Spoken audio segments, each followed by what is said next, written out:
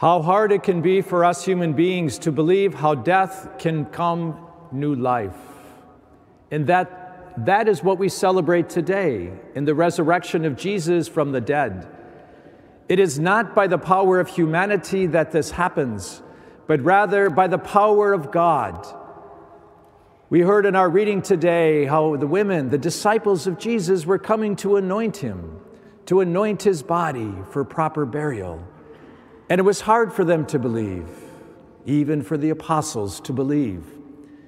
My brothers and sisters, Easter is about moving from doubt to faith, from despair to hope, from self-centeredness to the outward reality of God's life within us, which is charity or divine love.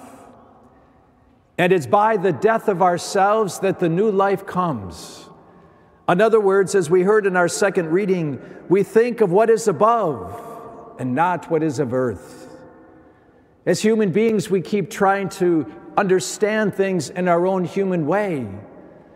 And sometimes we block or inhibit or can't find our way to see the reality of the spiritual life.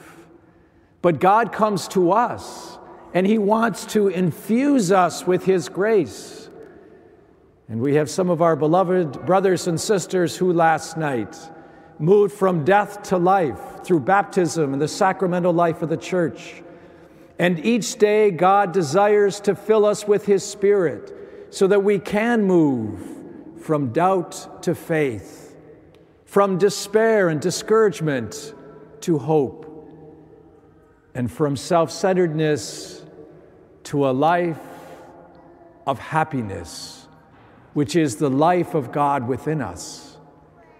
As we celebrate this Easter day, God desires to bring death to life. And how blessed I was just yesterday to experience that in those who were baptized, those who came into the sacramental life of the church, and to have the profound privilege of being with one of our beloved priests in the diocese in his last hour as he transitioned from this life to the next.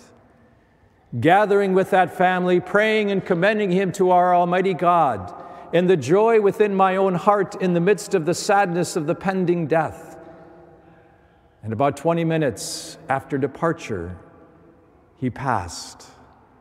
And what a privilege to go back and to be in death with him, like Jesus in the tomb, awaiting the resurrection. And yet, with the hope of the resurrection and knowing the power of God, this beloved priest, Monsignor Herman, 95 years of age, almost 50 years of priesthood, and he died a peaceful death because he died in Christ and he was a believer.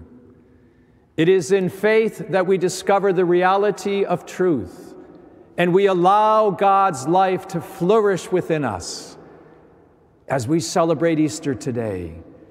May our hearts be stirred. May we experience what the three women experienced and the disciple of moving from doubt to faith, from death to new life. Because the power and the reality of God is ours, and all we need to do is receive it. Christ is risen.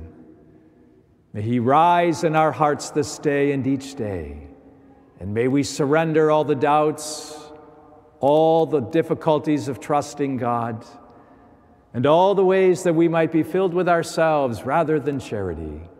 God will fill us, and all we need to do is to be waiting for that moment, always present, to receive and to rejoice. This is the gift we get today on Easter Sunday.